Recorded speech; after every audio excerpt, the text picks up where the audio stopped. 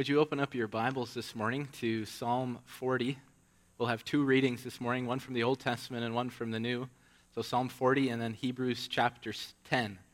If you don't have a Bible with you this morning, I would encourage you to grab a Bible from in front of you. And you can find the pages for our scripture readings on page 468 and page 1006.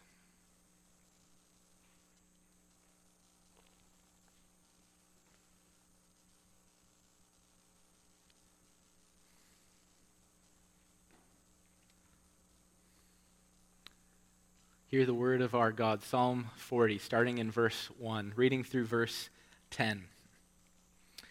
I waited patiently for the Lord. He inclined to me and heard my cry. He drew me up from the pit of destruction, out of the miry bog, and set my feet upon a rock, making my steps secure. He put a new song in my mouth, a song of praise to our God. Many will see and fear and put their trust in the Lord. Blessed is the man who makes the Lord his trust, who does not turn to the proud, to those who go astray after a lie. You have multiplied, O Lord my God, your wondrous deeds and your thoughts toward us. None can compare with you. I will proclaim and tell of them, yet they are more than can be told.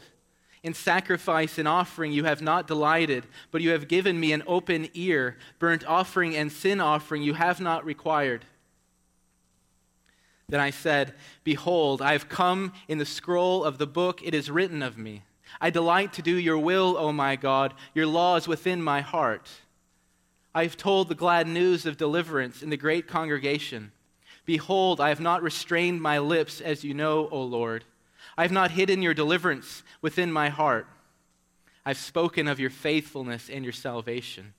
I have not concealed your steadfast love and your faithfulness from the great congregation.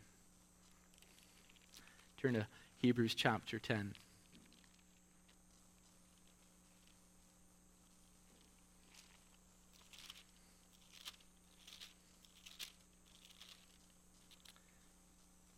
Hebrews 10, 1 through 10. For since the law has but a shadow of the good things to come instead of the true form of these realities, it can never, by the same sacrifices that are continually offered every year, make perfect those who draw near. Otherwise, would they not have ceased to be offered, since the worshippers, having once been cleansed, would no longer have any consciousness of sins? But in these sacrifices there is a reminder of sins every year, for it is impossible for the blood of bulls and goats to take away sins. Consequently, when Christ came into the world, he said, Sacrifices and offerings you have not desired, but a body you have prepared for me. In burnt offerings and sin offerings you have taken no pleasure. Then I said, Behold, I have come to do your will, O God, as it is written of me in the scroll of the book.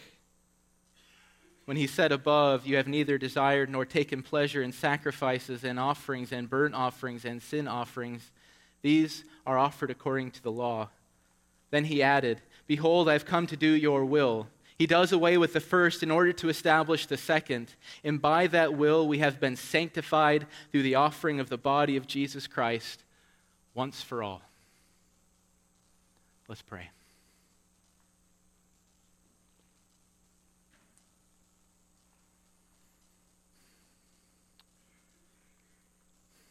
Oh, Father, we come this morning taking to heart Jesus' words. Truly, truly, I say to you, whatever you ask of the Father in my name, he will give it to you. Ask and you will receive, that your joy may be full. And oh, Father, we do come in the precious name of Jesus. He has saved us to the uttermost. He has laid his life down for his sheep. He has redeemed us from lawlessness and sin. He has sanctified us once for all. He has, by his blood, secured eternal redemption for his people. And so we offer up our prayers through Jesus, our great high priest.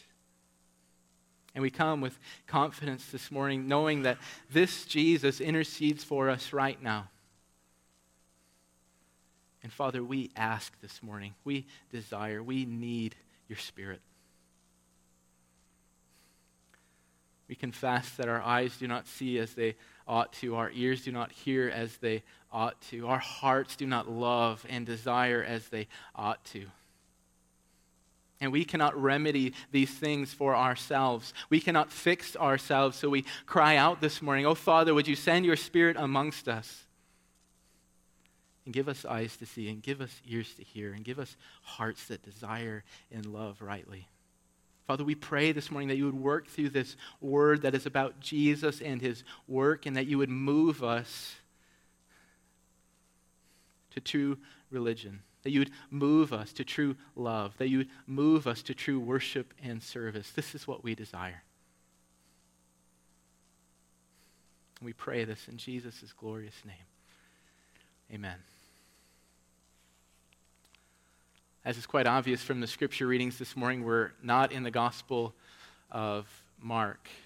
We're taking a short break from Mark, and before we launch into our text this morning, Psalm 40 from the Old Testament and Hebrews chapter 10 from the New Testament, I want to offer you two reasons for this brief intermission. The first reason, Martin Luther wrote provocatively about working in the Scriptures. In the midst of trying to figure out the gospel from the Apostle Luther wrote this: "Nevertheless, I beat persistently upon Paul at that place, most ardently to know what Paul wanted." And what Luther is saying here is that studying the Scriptures is grueling manual labor. It is hard work. He was beating again and again on Paul till Paul would give way and he could make sense of the gospel. And since the new year, we're 17 sermons into the Gospel of Mark. We've been in the Gospel of Mark for 5 months, and it may feel as if our knuckles are a bit bloodied and our fists are bruised. And so for the sake of refreshment and the healing of our hands, it's good to take brief breaks, and we're going to take brief breaks throughout the summer from the Gospel of Mark.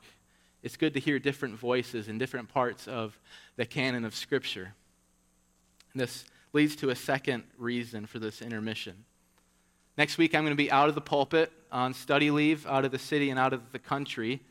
Randy will be preaching next week. And so personally, this sermon is a ramp up for my study leave. And the desire is to leverage this sermon to cultivate a certain type within my own heart. And this has a corporate dimension as well, and it flows out of my personal desire. Summer, whatever that is here in Thunder Bay, I hear it does come once in a while. It's a time for a bit slower pace of life, hopefully. And I want this sermon to provide food for fodder and set a trajectory, set an aim for you this summer to be asking a few questions of yourselves. How can I leverage this summer to walk closer with my God? How can I leverage this summer, this time I have, this slower pace of the year, to have sweet communion with this God? And so I've entitled this sermon, Perfect Religion. Perfect Religion. Religion gets a bad rap in our day. I was raised on the slogan, it's about relationship, it's not about religion. It was printed on bumper stickers. I remember seeing it. I remember seeing it on t-shirts. I remember hearing it from the pulpit. And in charity, as much charity as I can muster up this morning, there is a measure of wisdom in this slogan. We desire communion with God. We desire to know this God. We desire to have real life with this God. We desire, as Psalm 63 says, "My soul thirsts for you, my flesh faints for you." But is it really wise to make this distinction between religion and relationship? And I don't think it is wise. The great theological resource, Merriam-Webster's dictionary, gives us this definition of religion. Religion is the service and worship of God, says the dictionary. It is commitment for devotion to religious faith. And when we read the dictionary, religion doesn't seem to be such a bad thing. It doesn't seem to be so dubious. Service and worship of God, that seems rather essential to the Christian life. And when we begin to dig into the Scriptures, we gain a more nuanced understanding of religion. The book of James offers us insight. James chapter 1, verses 26 and 27 help us out. James writes, "If anyone thinks he is religious and does not bridle his tongue but deceives his heart, this person's religion is worthless. Religion that is pure and undefiled before God the Father is this: to visit orphans and widows in their affliction, and to keep oneself unstained from the world. And according to James, all sorts of people are religious. But he makes a distinction. There is a worthless religion, and there is a religion that is pure and undefiled before God the Father. There's indeed a right way to worship and serve God, and then there is a hypocritical way to worship and serve God. And if we move on from James to the Apostle Paul, Paul takes this issue a bit further. According to Paul, religion, the service and worship of God, is the great outcome of the gospel. Christ died, he was raised, he ascended to heaven, he poured out his Spirit. Why? So that his people might be completely and devoted to religion. From the toes on our feet to the very hair on our heads, Paul writes that we may be religious. Romans chapter 12, verse 1 says, I appeal to you, therefore, brothers, by the mercies of God, to present your bodies as a living sacrifice, holy and acceptable to God, which is your spiritual worship. Or we could say, which is your spiritual religion. And so the great issue this morning is not the distinction between religion and relationship, but rather, as James points out to us, worthless religion, worthless worship, worthless service, and true religion. Religion that pleases God, a worship that pleases God, a service that pleases God. And the great issue is whether or not we will fulfill Paul's appeal to us from Romans chapter 12, verse 1, offering up our whole bodies in worship to God. And so our aim this morning in looking into these texts from the Old Testament and the New Testament is to do a discriminating work. And we want to hover around three questions this morning as we look into these texts. The first question is, what is worthless religion? Which leads to a second question, what is true religion? And these two questions bring us to an ultimate question. How do we move from worthless religion to a true religion? And so we can start answering these questions by going back to the Old Testament and looking at Psalm 40. So in Psalm 40, the king of Israel, David, as the superscript records, makes an appearance before the congregation of his people. And David, in this context, has come to give a message to the people of God. But this is no ordinary message that David comes to give, but David has been solemnly charged and put under oath to preach to these people. We see this coming out in verse 10. David writes, I have not hidden your deliverance within my heart. I have spoken of your faithfulness and your salvation. I have not concealed your steadfast love and your faithfulness from the great congregation. And these truths that David has been charged to preach, that he has been put under oath to tell the congregation, are deeply personal truths to David. David preaches from his own experience when he talks about the steadfast love of the Lord, when he talks about the faithfulness of the Lord. And in verse 2, he describes this experience. He says, he drew me up from the pit of destruction, out of the miry bog, and set my feet upon a rock, making my steps secure. And even more, these truths that David comes to the congregation with and that he proclaims to the congregation are extraordinary truths. They're not just truths about David's biography, just true for him, but they're truths that will lead the people of God, as verse 3 records, to put their trust in the Lord. And they're truths that ought to lead the people of God to worship God and have joy in this God. David writes about what these things are. Verse 5. He says, you have multiplied, O Lord my God, your wondrous deeds and your thoughts toward us. None can compare with you. I will proclaim and tell of them, yet they are more than can be told. And so as we look into this news that David is telling and how he's talking about how he's telling it, we have to ask, what is this message that David is proclaiming? What is this joyous news that he's bringing to bear upon the people of God? And we see in this psalm that David, in the midst of his joyous proclamation and from his experience of knowing the steadfast love of the Lord and the faithfulness of the Lord, has come to know something about religion. He's come to know what is true about religion and what is false about religion. And David, through this song that he is singing before the people of God, invites us to do a work of discrimination, to find out whether or not we are actually practicing true religion or we're practicing false and useless religion. And David's statements come with blessings and curses.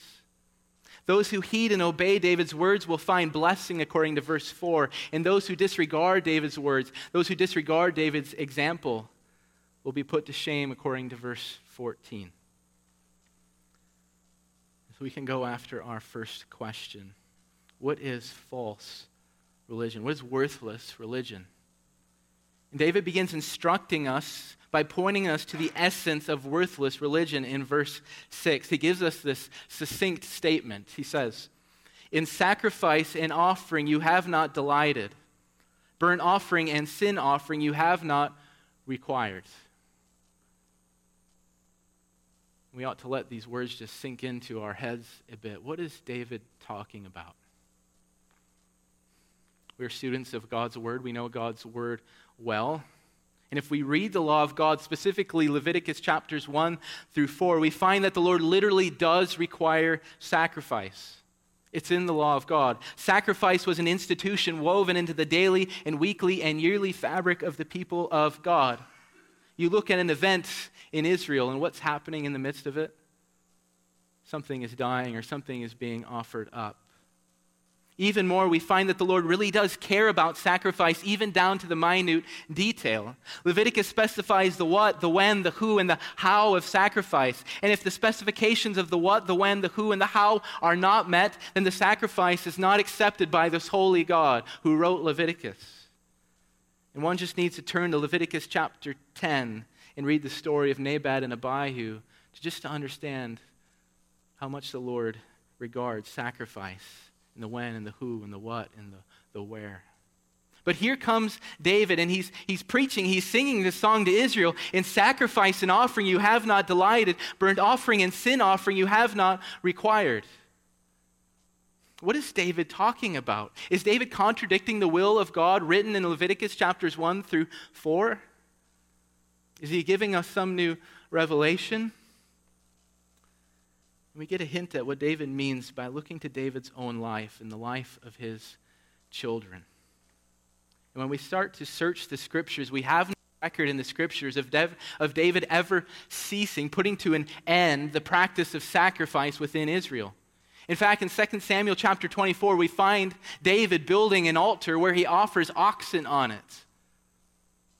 We can move past the life of David and we can look into the life of Solomon, his son.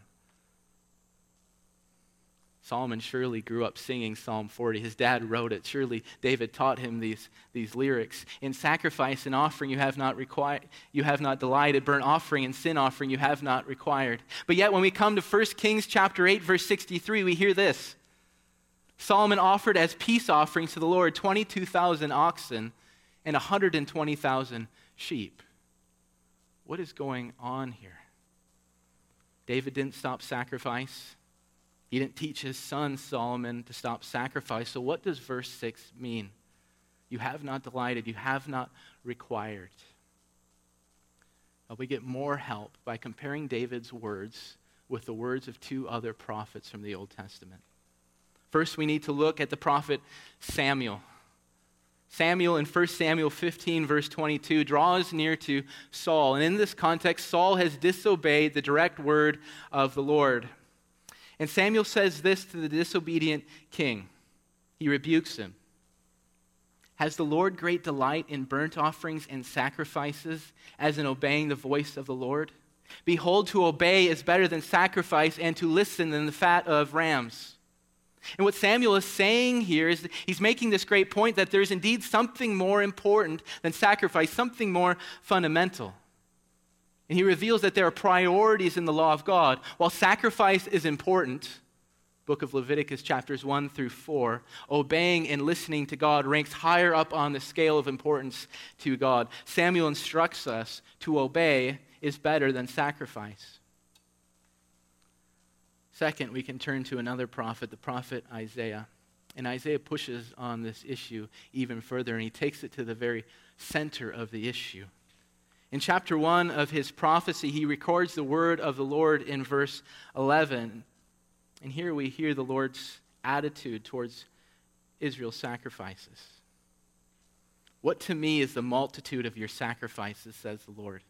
I've had enough of the burnt offerings of rams and the fat of well-fed beasts. I do not delight in the blood of bulls or of lambs or of goats. I do not delight. I have had enough. Those are strong words from the Lord. And we can ask Isaiah, why does the Lord have these feelings toward the sacrifices of the people of God? If we keep reading on in the book of Isaiah, we get to Isaiah chapter 29, verse 13. And Isaiah lays bare the hearts of the people of God. He says this, because this people draw near with their mouth and honor me with their lips, while their hearts are far from me, and their fear of me is a commandment taught by men. And according to Isaiah here, the great defect of Israel's sacrifice is the status of their hearts. While they're carrying on the services in the temple, the liturgy, the what, the when, the who, the where, the how of Leviticus, they have no inner delight in this God. They have no joy in this God. They have no love for this God. And ultimately, they have no real obedience and fear for this God. Their hearts are far from him. And from these comparisons, comparing David's words with Samuel and with Isaiah, we can begin to see that David exposes crucial doctrine about religion. In verse 6, David is not disparaging the outward form of religion. God cares very much about what we do with our hands and our feet, but he gives radical weight to what we do with our hearts. And we can make an argument here.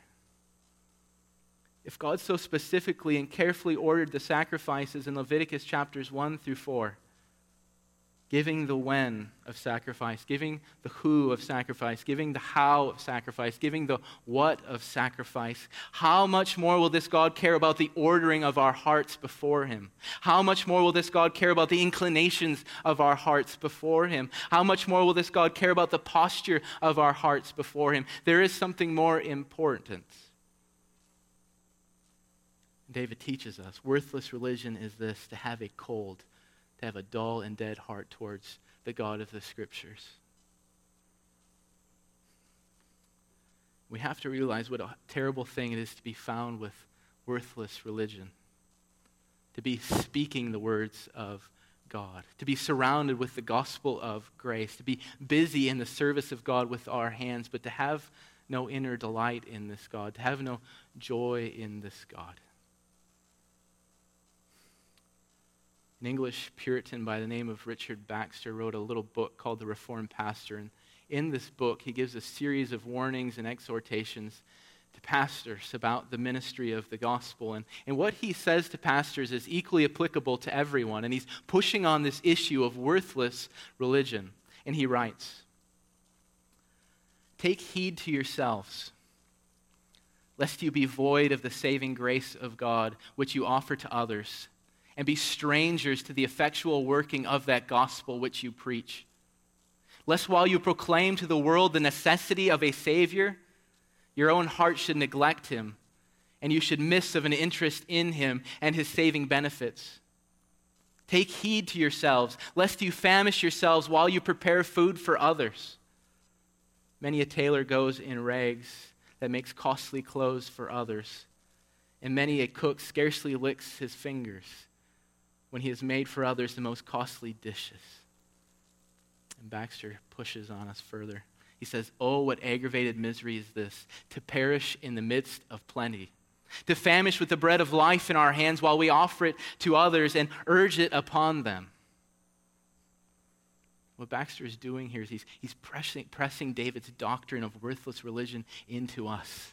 He makes us feel it. Oh, what aggravated misery is this, to perish in the midst of plenty.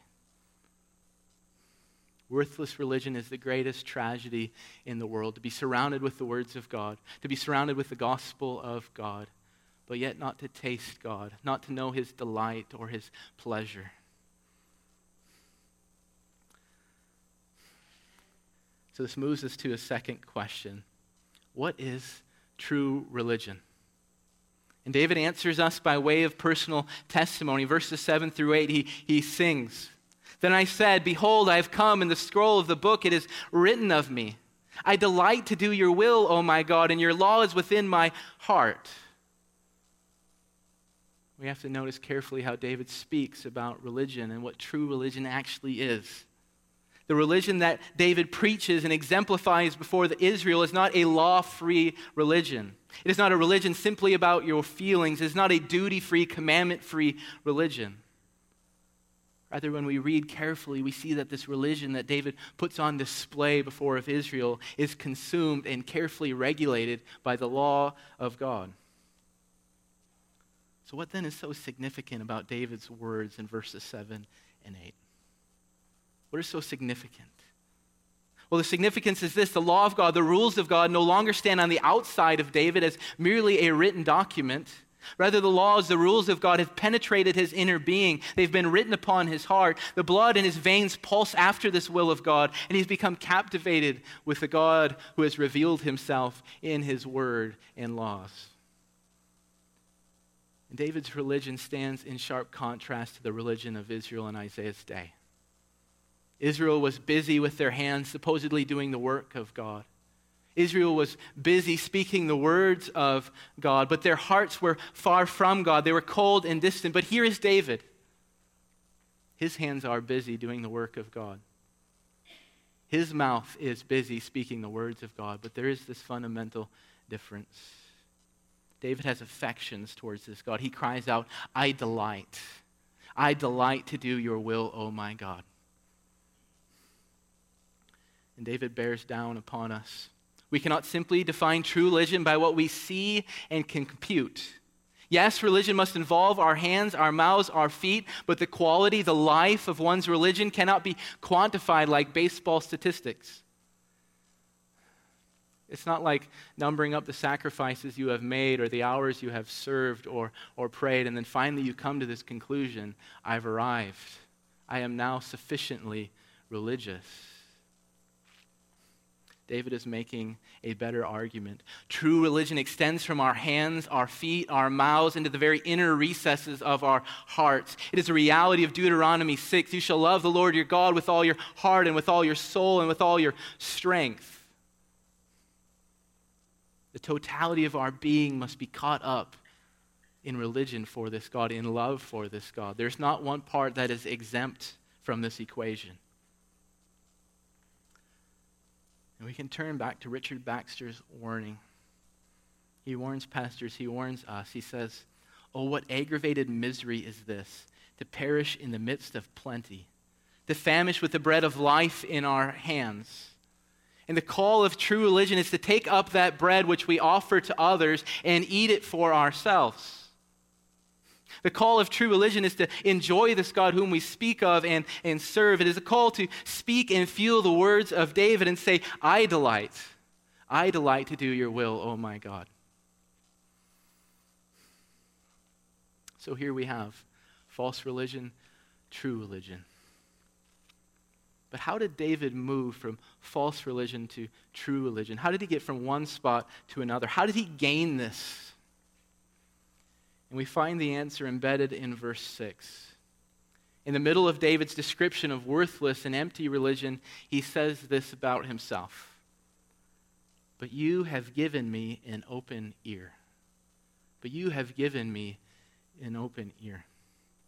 If you're reading from your ESV this morning, the editors of the ESV have put a little number there, and you follow the number down to the bottom of the page. The editors give us the literal translation of the Hebrew.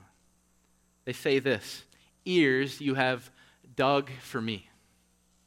And what an interesting and powerful metaphor David uses. Ears you have dug for me.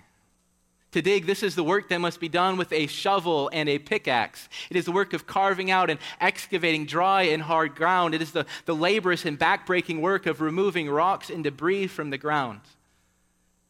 And this is the word used throughout the book of Genesis to describe the work of the patriarchs when they dug wells for themselves.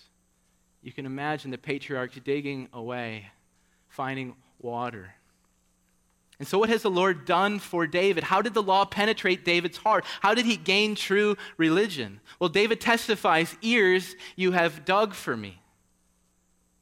What we see here is that the Lord in his great mercy drew near to David's hard and stubborn heart. And we have to say this morning, David did have a hard and stubborn heart. He tells us about his sin problem in Psalm 51. David says, "Behold, I was brought forth in iniquity, and in sin did my mother conceive me." But the Lord, in his mercy and grace, assumed the position of a laborer, a man with a shovel, and the Lord drew near to David with his divine shovel and pickaxe, and then he carefully dug through the hard soil that is David's head, and he removed the rocks, and he stripped away all the encumbrances and debris, and the Lord by his digging made a hole in David's head and a pathway down to his heart so that the law of God would enter in and thrive. David delighted because God dug. David delighted because God removed his hard heart. David delighted because God came to him and changed the inner affections of his heart. David delighted because God came to him and gave him ears to hear. David says, "Ears you have dug for me." And David teaches us that true religion comes from the aim of religion, God himself. He is the digger of ears.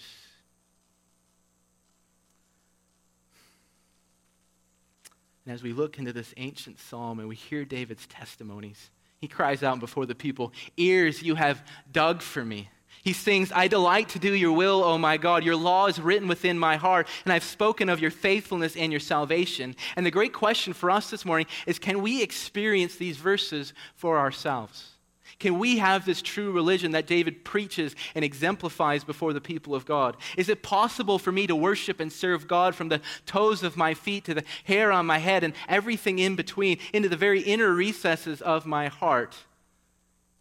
Can we take up these words for ourselves? "Ears you have dug for me. I delight to do your will, oh my God. Your law is written within my heart." And the good news is that what happened to David is now true for a whole people, the church. And this is where we have to turn to Hebrews chapter 10. So we've talked a lot about David and David's life and David's religion, but the author of Hebrews comes along this morning and he tells us that this psalm actually speaks of a different man. This psalm fits someone else's life better than David's. Someone else makes better sense of this passage than David. We can ask the author of Hebrews, well, who is this man that you're speaking about? And the author of Hebrews points us to Jesus. In Hebrews chapter 10, verse 5, the author of Hebrews makes this connection become explicit. The text reads, "Consequently, when Christ came into the world, he said." So the author of Hebrews is telling us a bit of a story. We get this picture of Jesus coming into the world, and he's speaking something. What's on his lips? The author of Hebrews says what was on his lips is Psalm 40, verses 6 through 8, the words we just worked through. And what the author of Hebrews wants us to do here is to see the words of Psalm 40 plastered over the whole life of Jesus. There was no part of Jesus' existence that did not wholly conform to the will and law of God. Jesus' hands, Jesus' feet, Jesus' heart, Jesus' mind, Jesus' soul all confess this reality. "Behold, I have come to do your will, O God, as it is written in the scroll of the book." He wants us to read the words of Psalm 40 into each event of the life of Jesus. In the incarnation, in the toddler years of Jesus, in Jesus' teenage years, in his dealings with his family, as he began his ministry preaching in Galilee, as he ministered to the crowds, as he disputed with the scribes, as he led the 12 along, explaining to them gently and patiently, as he set his face like flint to go to the cross, as he endured suffering and persecution, as he hung on the cross, he had one desire and one desire alone throughout this whole process, and it's this: "Behold, I have come to do your will, O God, as it is written in the scroll of the book."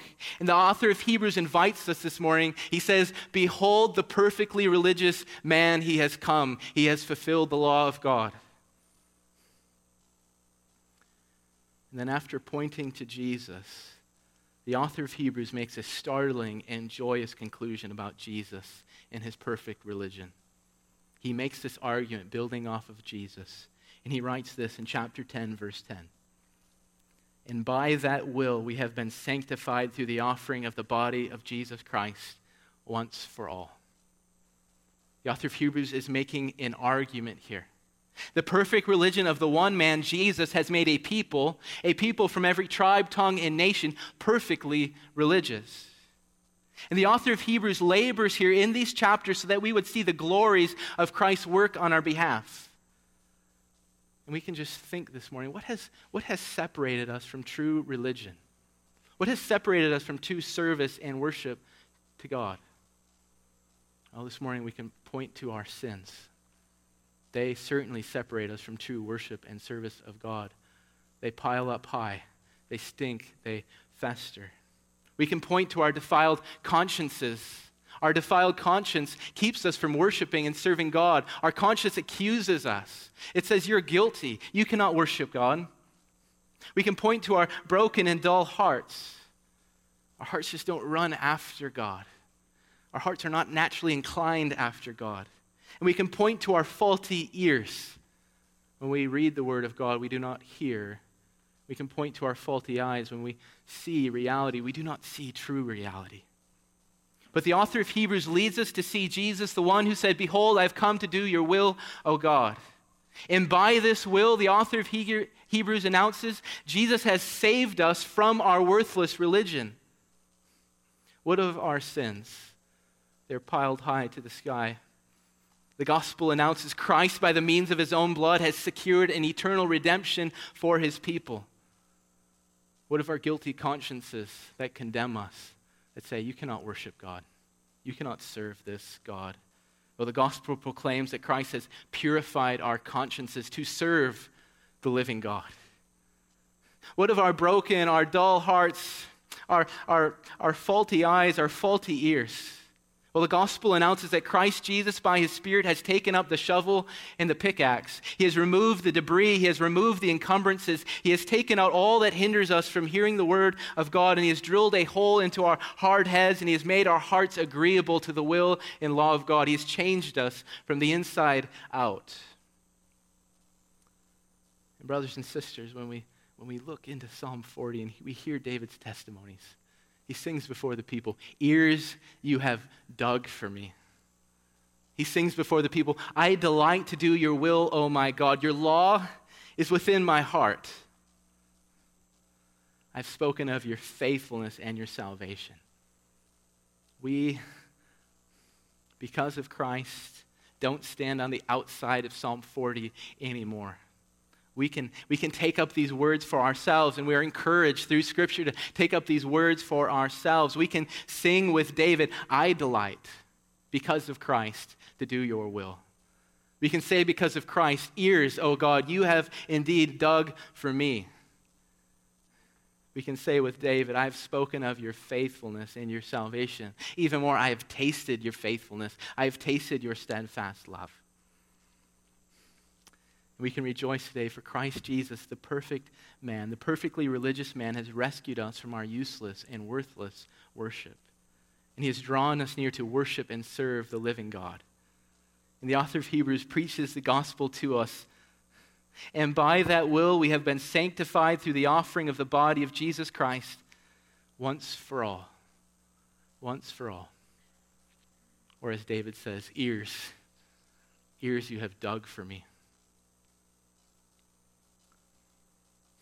So as we close this morning, I invite you to leverage this sermon for your eternal good. So if you are in Christ this morning, if Hebrews 10, verse 10 is true of you, that you've been sanctified through the offering of Jesus Christ, if you've had ears dug for you by the sovereign work of the Spirit, I call you to a work of discrimination. Have you leveraged Christ's ministry to your benefit? Have you realized today the fullness of what is yours in the obedient Son of God and how you've been fully rescued from worthless religion? He has sanctified you once for all. We have to ask ourselves this morning, what hidden corners of our hearts do we find worthless religion yet in? Where are there still weeds in our hearts? Where are our hearts still dull and dead towards God? Where do I need to repent and turn from dullness and deadness? And where do I need to push in this great gospel that Psalm 40 and Hebrews 10 announces to me today. If you are outside of Christ this morning, if you haven't experienced Hebrews 10, verse 10, I call you to a work of discrimination and discernment as well. Will you keep hearing God's word without tasting the goodness of God's word? Will you go on hearing God's word without tasting its goodness? Will you go on hearing about Christ Jesus without taking refuge in this Jesus? Will you go on in religiosity, doing things, but having no heart for this God, having no desire for him? Let Richard Baxter's words just settle into your hearts. Oh, what aggravated misery is this, to perish in the midst of plenty, to famish with the bread of life in our hands while we offer it to others and urge it upon them. Oh, what aggravated misery. And the call of the gospel for you today is to take up the bread and eat it. The call of the gospel today is to experience true religion for yourself in Jesus Christ, the perfect man. Take up this gospel and believe. Appropriate it to yourself through faith. Take up the promise and treasure. Baxter urges us to famish with the bread of life in our hands while we offer it to others and urge it upon them is the greatest misery. So the bread of life has been offered this morning, and I urge you to take it up, eat, and find true satisfaction. Let's pray.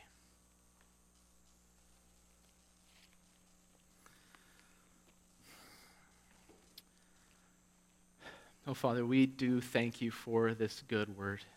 We praise you that in Jesus Christ, the age of the good things has come. And we have tasted of it this morning, that Christ Jesus has come and he entered this world saying, I delight to do your will, oh my God.